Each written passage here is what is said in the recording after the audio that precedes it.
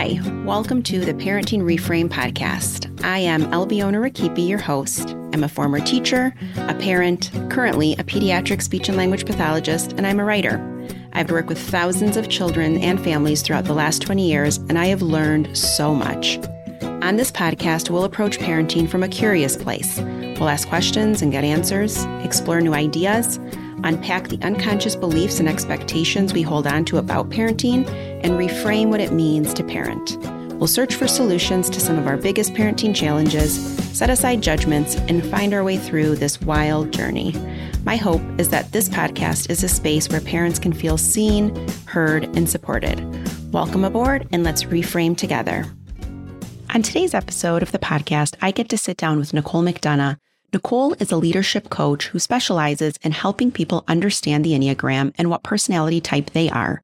For those of you who might not be familiar with the Enneagram, it is a test or a system of personality types that describes patterns and how people interpret the world or manage their emotions. I personally am a type 9 after doing the test. There are 9 types altogether, so there is so much to learn from it. If anything, I really think of it as a really powerful self-awareness tool, kind of talking about the traits that you have that really present in a positive way and some areas where you know you might struggle or have challenges. The reason I asked Nicole to come on was because I really wanted her to talk about the Enneagram and how it can impact parents and parenting. So I hope you enjoy today's episode. Without further ado. Hello, everyone, and welcome back to another episode of the Parenting Reframe podcast.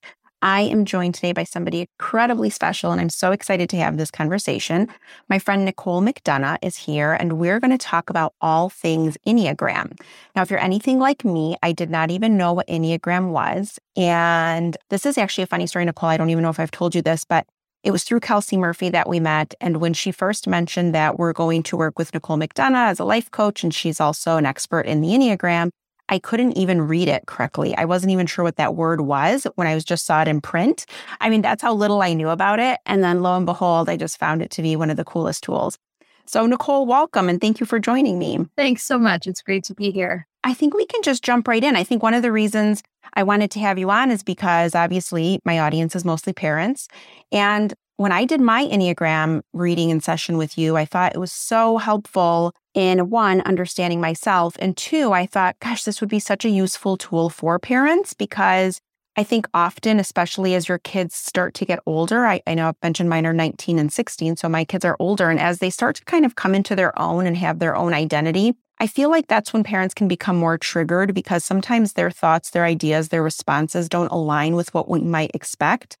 And that can bring up a lot in us that's unresolved. So I really loved the idea of the Enneagram and that it kind of broadened that lens a little bit, for me at least, in that you can look to how others communicate or navigate situations or approach challenges and kind of have a little bit of empathy and compassion and really pinpoint like what's the best way to reach them rather than making it about ourselves. So with that, why don't you talk a little bit about what is the Enneagram for listeners who maybe aren't familiar with it as a tool and give us a little bit of a rundown of what that is. Okay. So a lot of people think of the Enneagram as a personality test. And certainly that's kind of a quick and easy way to describe it. But that's not really how I think of it. Because in my experience, personality tests are fixed. They don't have a lot of movement. They kind of say, this is who you are and forever you will stay. So for people who don't like being put in a box, that can be really off-putting because we're evolving, we're growing, we have seasons and pendulum swings and we shed skins. You know, there's all kinds of change happening within us.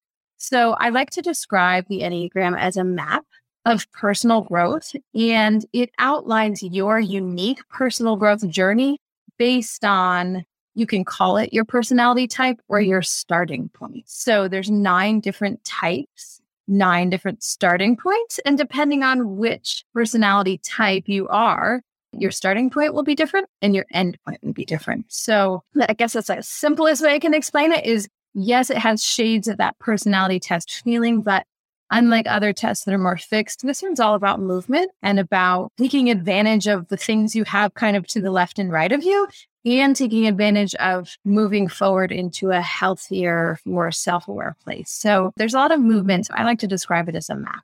I love that. I love so it is 9 types. And I love the idea that it's fluid. I think I was joking with you about this, but when some with human design, I can sometimes fall into the trap of like my star student personality. And I'm like, well, what's the best number to achieve? Like, I want to know, like, what is the one that is the most sort of sought after? And I remember you being like, no, there is no good or bad. It's not that binary. It's really about just looking at what that type is, your starting point, like you mentioned. So I guess let me ask you this. Can you be a different number later on or through growth and experience? That's a really common question. And the answer is no, you are always your number, but there's two ways that you can notice movement or growth.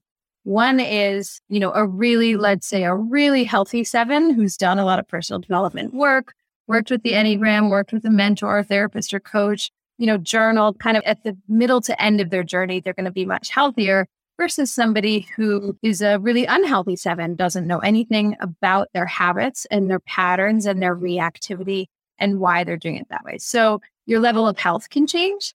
And then the other area of movement is you have your main type, but then you have sort of a triangle. You have an arrow you go to in stress and an arrow you go to in health.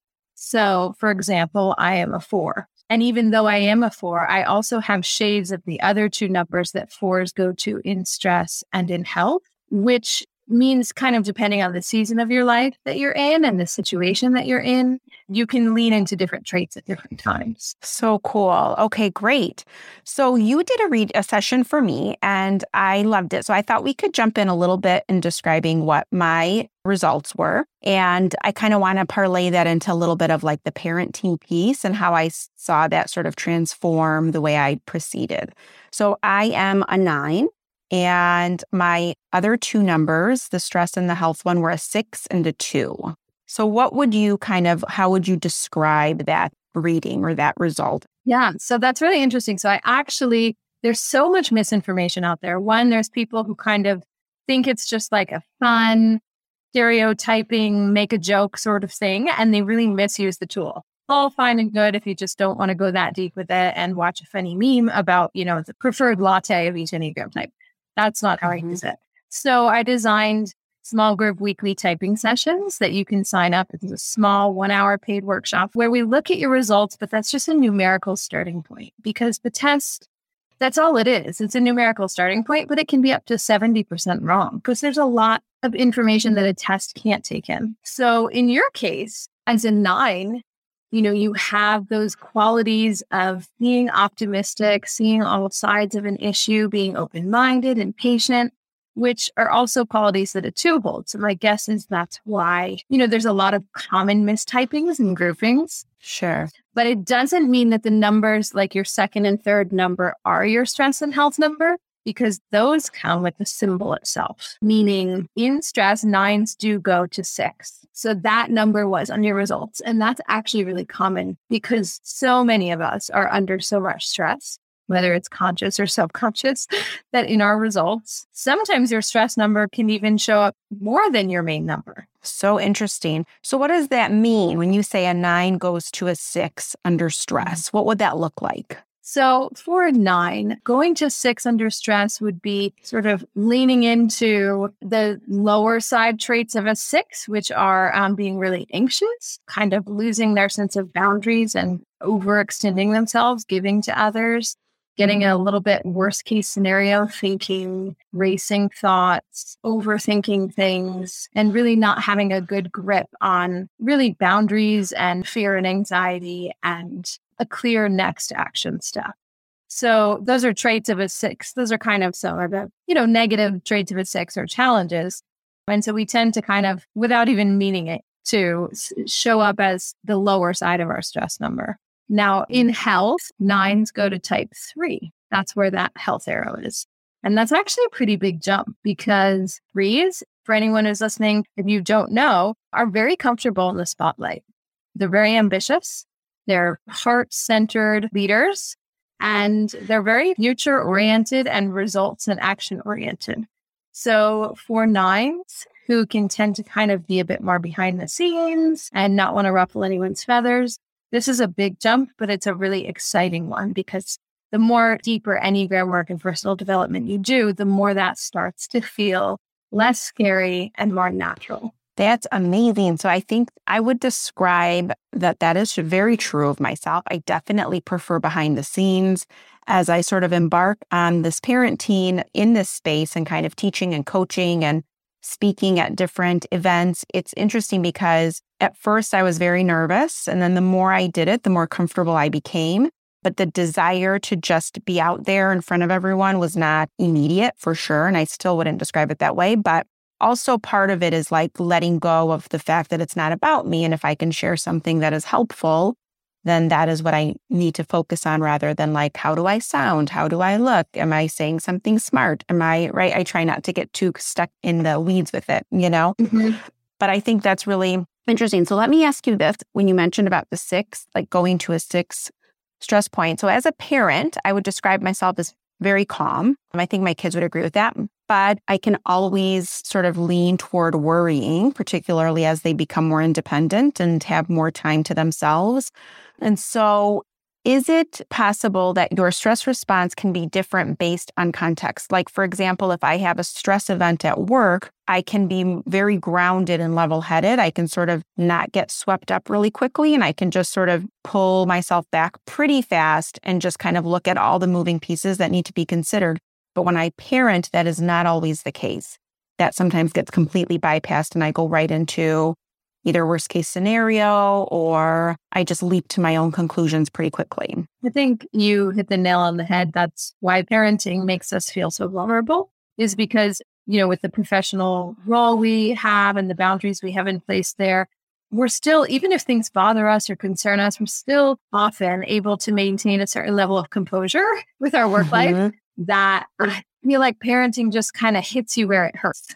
Regrets you have about, how you responded when they were little, or vulnerabilities you have in your romantic relationship, like how kids try to pit one parent against the other. It brings all of that to the surface. So honestly, and you might be leading into this question, but so many people say, should I type my child? And that's a separate issue and we can get there. But the way I have found the Enneagram the most useful is if there's a really when there's a really challenging issue that comes up for me as a mom with one of my kids and it hits me where it hurts, I have this amazing magnifying glass into myself. So I can do the detective work, probably not in the heat of the moment, but usually afterward, of why was that so painful? Why did that bring up such a strong fear response, or got my feelings hurt, or I took charge and I was so domineering?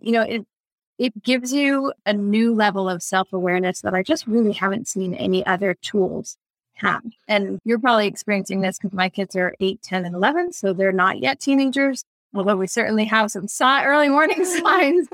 But the older they get, the less control you have. And often the only thing you can control is your response, which is scary. And so all the more reason to be like, well, I need every tool I can get my hands on to control my response.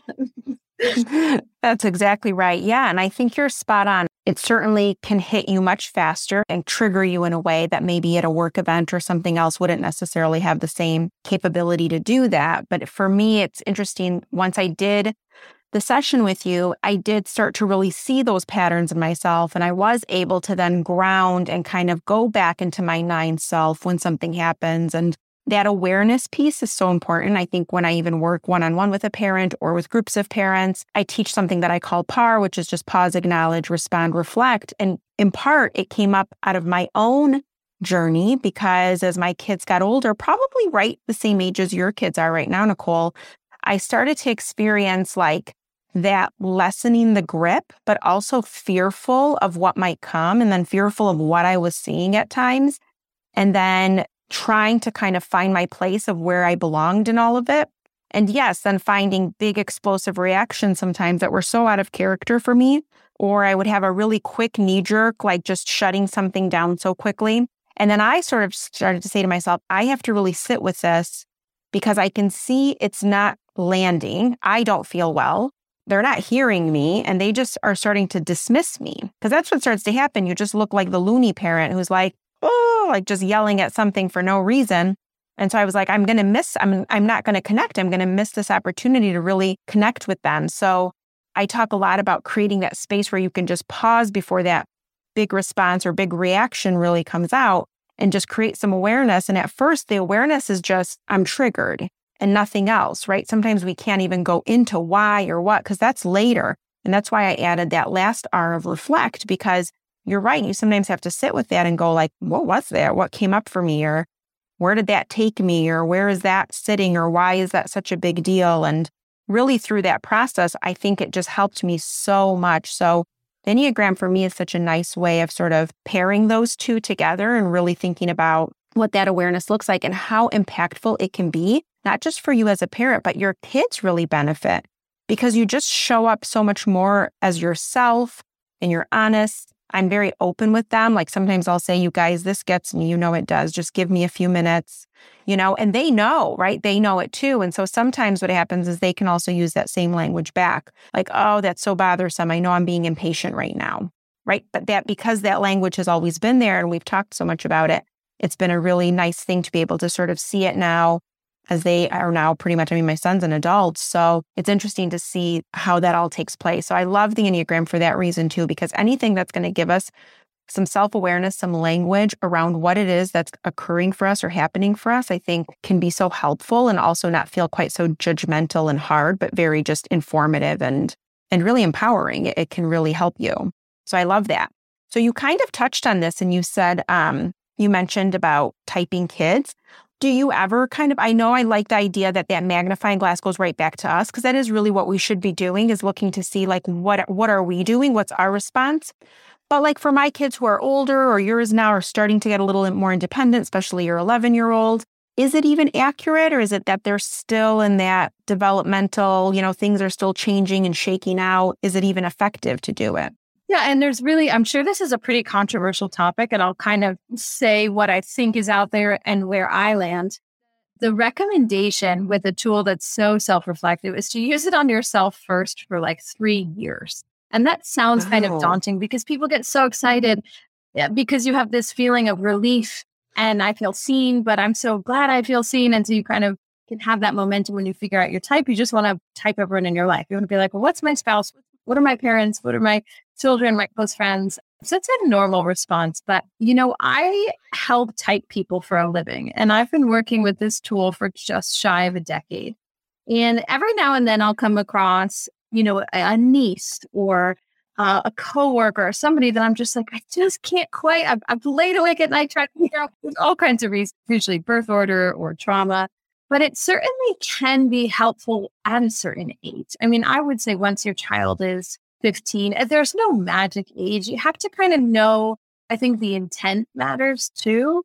So my answer for the way I use it as a parent might be different than how I recommend how other people use it, because this is one of my sort of main tools. So I do have a sense of what my kids are, and I'm open to being wrong. And as long as I'm coming at it with the approach of, I want to meet them where they're at, stay connected, understand kind of their internal world or their hormone crashes or their anxiety.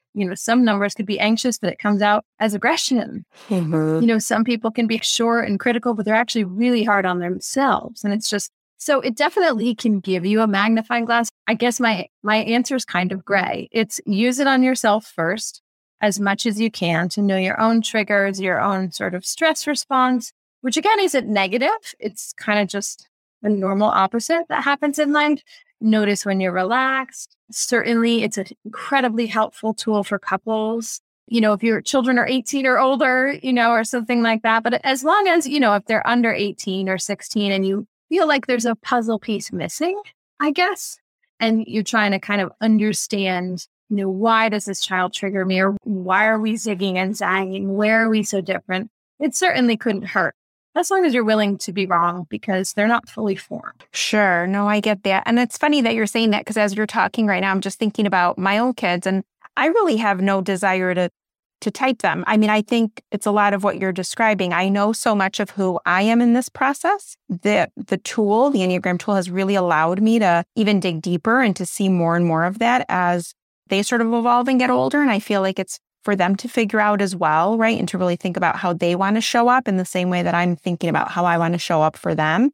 I just feel like I would be so tempted if I were you to categorize everyone and be like, oh, therefore, like I would just, I wouldn't be able to help it. I feel like my mind just works like that sometimes. So I do love the fact that you're approaching it of like, it's not really about that. It's just more about your own self.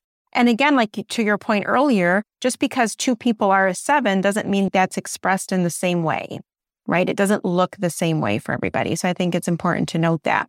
So you touched on this. What do we think about couples? Like I have thought of having my husband do it, although I think I've already typed him too. But I just think it's really helpful sometimes because you can then understand where the other's coming from. Before we started recording, I was telling you that when I work with couples in a session, disagreements come up, right? Like one parent will generally, what comes up is one parent will think the other is too permissive and the other parent generally thinks the other parent is too hard, too strict, too abrupt, right? So it's like just very different ways of approaching the same problem. And what I always tell parents is we don't have to agree. We have to figure out how to align, and that's a process, and there's a way to do it. And it doesn't mean that you have to agree with each other, but there is a way to find that middle ground. And I do often wonder if the Enneagram, if you knew your type and if you really did the work and worked with somebody, if that could be a tool that parents could use. Absolutely. I think all communication, when we are calm and at ease and centered, it's so much easier to communicate, especially with our partner who you can experience the deepest intimacy and the deepest pain because of how close you are and how well you know each other and all that you've been through. So any tool that one helps you know your own triggers and find that sense of calm within yourself, even as they're happening, like, oh, here it comes, it's happening. I knew this would, I know I hate this feeling, getting stronger, but then also gives you language. I think in partnership, when our defenses are up and we're so close to an issue, it's just hard to be compassionate on the other person, especially an issue like parenting that's just so near and dear. You just often think, I can think about a million examples in my own life in the last week. Like, I know what's best for this child and I know I'm right, and that's not a good stance to come from, but it's also this sense of urgency and responsibility of like, if we miss the mark with this, like, what's going to happen? That big question mark, like we're shaping this child and we missed our moment to respond, in a way that whatever it may be. So I think it can help you step back and not be so close to the issue because, you can have a different orientation to time, which can be hard for couples. One can be way future oriented and just like, okay, great. What's next? I don't want to reflect. I don't want to sit still. It's just, what's the next trip? What's our next goal? And others can be really past oriented. And I want to reflect. I want to talk this through. I feel nostalgic. I feel sad. And even that issue alone can be a real eye opener for couples. And there are multiple issues like that. How we relate to stress, how we relate to boundaries, where you can be like, oh, no wonder you're approaching this from a super logical thinking perspective. And I'm over here and I'm like all heart. Or you're a very black and white thinker. You make quick decisions with your gut. And I'm more, shades of gray and logic, and let's think about all sides. So it just levels the playing field if you have any power dynamics going on that you want to work on, because it's kind of like every side is needed and every perspective is needed. And like trusting that, this child was given to us for a reason, even if we're not seeing eye to eye right now, there's something this child needs from both of us. So I think it helps people with their patience. Helps just create a little distance and remove blame if it is a issue that feels heavier, and it just increases kind of compassion overall. I love that. Yeah, I completely agree with you. I think it can be such a powerful tool in just leveling the playing field, having a better understanding of where the other is coming from, just really kind of looking at it with, I always kind of say, try to stay as curious as you can rather than jumping right away to a conclusion or a right or wrong, or I have the better solution, you don't have the good solution, right? Like whatever that knee-jerk reaction is. And it's interesting that you said this too, but mothers usually are the ones who can get that real like mama bear hat on and be like, I know what's best. I'm, follow my lead, please. I'm the one who is either the primary caretaker. That's not always the case, but a lot of times I can find that maternal instinct can just really take over and kind of make that protective piece come out for that particular person. So, and it's interesting because on the sort of dad side of it, what I find often is that fathers sort of feel like okay, well, that maternal instinct is so strong. Can I say I don't agree, or that I feel differently, or that there is, right? And so it's interesting to see that if you looked at it in the absence of those roles, those societal roles and descriptions and ways that we've described a mom or a dad, or even if it's a same-sex couple, there's always usually a primary caretaker and a secondary caretaker, right? There's just an interesting way that we kind of categorize things. We're just binary thinkers. And what the Enneagram can do is that it really just looks at two individuals. Mm-hmm. And where do you find, where is this individual coming from and where is this individual coming from, who really wholeheartedly love the child the same. There isn't one parent that loves more than the other and what have you. So I love that. I love the idea of just being able to find that space and to have that tool, because it can really give you the language. And I'll say this, now that my kids are older, what I love is, and I've said this to couples before too, is you don't want two of the same of you parenting those kids, right? As they get older, you will see the benefit in the fact that you both bring a very different perspective to their lives. And now, like, even my kids will say, you know, I have a question, but I'm going to ask Dad, or I'm going to ask you, or I'm going to, and not that they don't want both of our input, but they are even good at kind of knowing, like, all right, he's going to be really analytical. Mom's going to be super, like, you know, expansive and like open, and just let's talk more about it and let's dig deeper. And my husband can really just look at something and go, this, and this, and really kind of simplify it pretty quickly. And their takeaway is, like, they kind of come to us for different reasons and they get different types of input, but it isn't that it's in disagreement. It's just that it's two different ways to look at it. And it's, what do you want to take from it and what would be the most helpful? So there is light on the other side of that journey of, like, I often joke with my husband, you know, he's got so many wonderful strengths, and he's more spontaneous. He can be forgetful. You know, we all have our different things, and he's an 8th grade history and English teacher. So he loves to date and discuss. And those are great strengths for the 7th and 8th grade classroom. But when you are dealing with like a 4-year-old who has, you know, all kinds of complex diagnoses and needs structure and rewards and discipline and clear expectations, debate and discuss is not the best approach. So I always said, you know, like, I just encouraged him and reminded him through some of our personal challenges with one of our children. It's just, you know, these traits are so great, and there's a time for them, and there's going to be a stage that they're going to really come in handy where, like, I believe our kids, you know, already we're kind of a hub where other kids come to our house and they know that we're very open, we're very present and available, and they can talk to us about anything. And I really hope that that continues to grow as they become teenagers, because it really is, you know, my husband is really great at not judging and just discussing and debating and letting the conversation go where it needs to, where I'm a bit more serious and, you know, with a sense of purpose. And so I love that. And you're spot on, Nicole. You're absolutely right, because the day will come where, and in some instances, it might already be happening, where the boundary can be set and maybe there is some structure around something, but that the follow-up to that is maybe Dad coming in with the knowledge piece, when that regulation takes place, when that emotional coping has happened, and now there's some grounding under that child, and now maybe they can sort of hear more, or are available to sort of take in new information or a different perspective. So it certainly will be a strength and is a strength. And to your point, when they do get older, I wrote an article for the Every Mom that's coming out in a few weeks, and they asked me to write an article about teens and peer pressure. And one of the things I say in there is, like, it's not perfect. It won't always be perfect. You will make mistakes. But for my husband and I, we really thought we wanted to just create a space where they could thrive. And for that to happen, we knew we had to let them fail. And we knew we had to sit back and watch that process happen. And it's hard. I mean, it's really gut-wrenching, but it was really beneficial to them. And what I wrote about was that for us, when they found themselves in moments that were, I don't want to say dangerous, but overwhelming for them, we were their first call. And it was, hey, can you come get me? I don't like where I'm at right now, or I'm not comfortable. And for us, that was the win, right? So thinking about, like, in the end, what is it that you hope for? And for us, it was that no matter what, that they know we're the safety net, that, you know, no matter how bad the situation gets, you can come to us.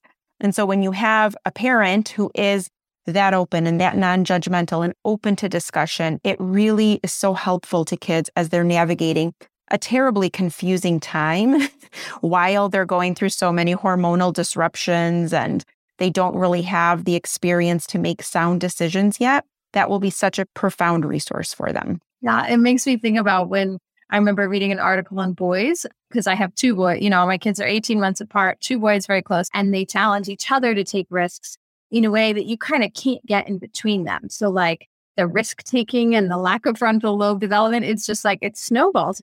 I had a great friend from South Africa, who was one of my mom just mentors and heroes. And she's like, I'm not going to be a sit still and be quiet mom. I'm not going to do that. I have to find another way. And the article is saying, if you always tell boys to get down, like in terms of climbing heights, before they themselves are scared, they'll always be seeking that limit and that adrenaline of like, oh, shoot, I climbed so high. How do I get down? So if you always stop them, and it's symbolic, right? It's a metaphor. If you always stop them before they feel that, they're always going to be pushing it. But if you kind of watch them climb until they're like, either they fall and get hurt or they are scared and they're like, I have no idea how to get back down, they learn from that experience. But you as the parent probably would have stopped them far sooner because you can't handle watching them climb so high. So maybe it's somewhat symbolic for kind of what you're describing in teenage. Yeah, absolutely. And it's funny because that exact same thing, and I can't remember who the person was that spoke on it, but I'll have to find it and I'll send it to you. But she talked about how we do that more with girls, right? So with boys, we sort of give them that space to physically explore, like climb, jump, run. It's okay if you get hurt, just, you're fine. But we tend to handle girls like they're a little more fragile and we have to be a little more careful and we kind of guide them up the ladder and we make sure we're spotting them or whatever the case is. And we don't do that typically for boys. And they're talking a lot about how you have to give girls that space because same idea, like they don't have good risk analysis then because somebody's always been there to prevent whatever that dangerous piece was or for them to be able to get to a place where they can sort of self-assess and go, I think I can go a little bit higher or actually feel good right here. I'm going to probably stop maybe next time or whatever the case is. So I don't know. There's just always something to figure out, always something to learn. And then as soon as you figure it out, the next stage comes, right? You got toddlerhood figured out. Now you're done. You're done. That's exactly right. I'll be in adolescence before we know it. I know. Yep. You're in those you're getting close to the tween years and you're kind of in it with your 11-year-old. And so I always say parenting is a series of transient phases. And if you can just immerse yourself in the phase that you're in and take the good and really just accept that every phase has challenges that's really meant to grow everyone in that family unit, it will just keep getting better and better. And then you kind of look back at it all and you go, I can't believe I'm here and all of this happened. And you're just grateful. You're grateful for the whole journey. So, well, Nicole, I could talk to you all day. Thank you so much for coming on. Where can people find you if they want to dig deeper into their own type or getting some input on how to really use the Enneagram as a tool? The best place to find me is at NicoleMcDonough.com. There's lots of different options for group support, one-on-one support. One time people want to come to a typing session like you did, like many people do each week, and just kind of talk through their test results, or maybe they don't want to take a test and they just have some questions. And I even have people come to those more than once. If they're, I'm a type A, I've known this for a year now. Here's what I've seen. Now I want to go deeper and take the next step. So that link is there. I also have an Enneagram course that is kind of soup to nuts for leaders to understand yourself and the people that you manage and supervise and work with better. And I have a lot of other options, whether group coaching, team workshops, or one-on-one kind of custom coaching. So NicoleMcDonough.com, and you can also get on my email list there and just stay plugged into all the fun stuff that's happening. I definitely would recommend to everybody, highly recommend, go do it. It's such a helpful tool. You're going to be so happy you did. And Nicole, you just have a really wonderful and eloquent, graceful way of just explaining to people in such a calm an easy way about their type and what it really means and what to consider. And I still look back to that session and find it so valuable. So thank you for joining me, and thanks everyone. Until next time. Thank you so much for joining me today. If you liked what you heard, don't forget to subscribe, rate, and review this podcast wherever it is that you're listening right now. And what really makes my day is if you share or recommend the podcast to a friend. It is the greatest compliment. If you have not already, head on over to theparentingreframe.com where you can subscribe to get my weekly newsletter, Parenting Skimmed. 10 sentences delivered to your inbox every Thursday to help you parent and live a better life. It's for the parent who constantly told me, I just don't have time to read. Make sure to come and say hi to me on Instagram at theparentingreframe. My DMs are always open and I love hearing from you. Until next time, this is Albiona.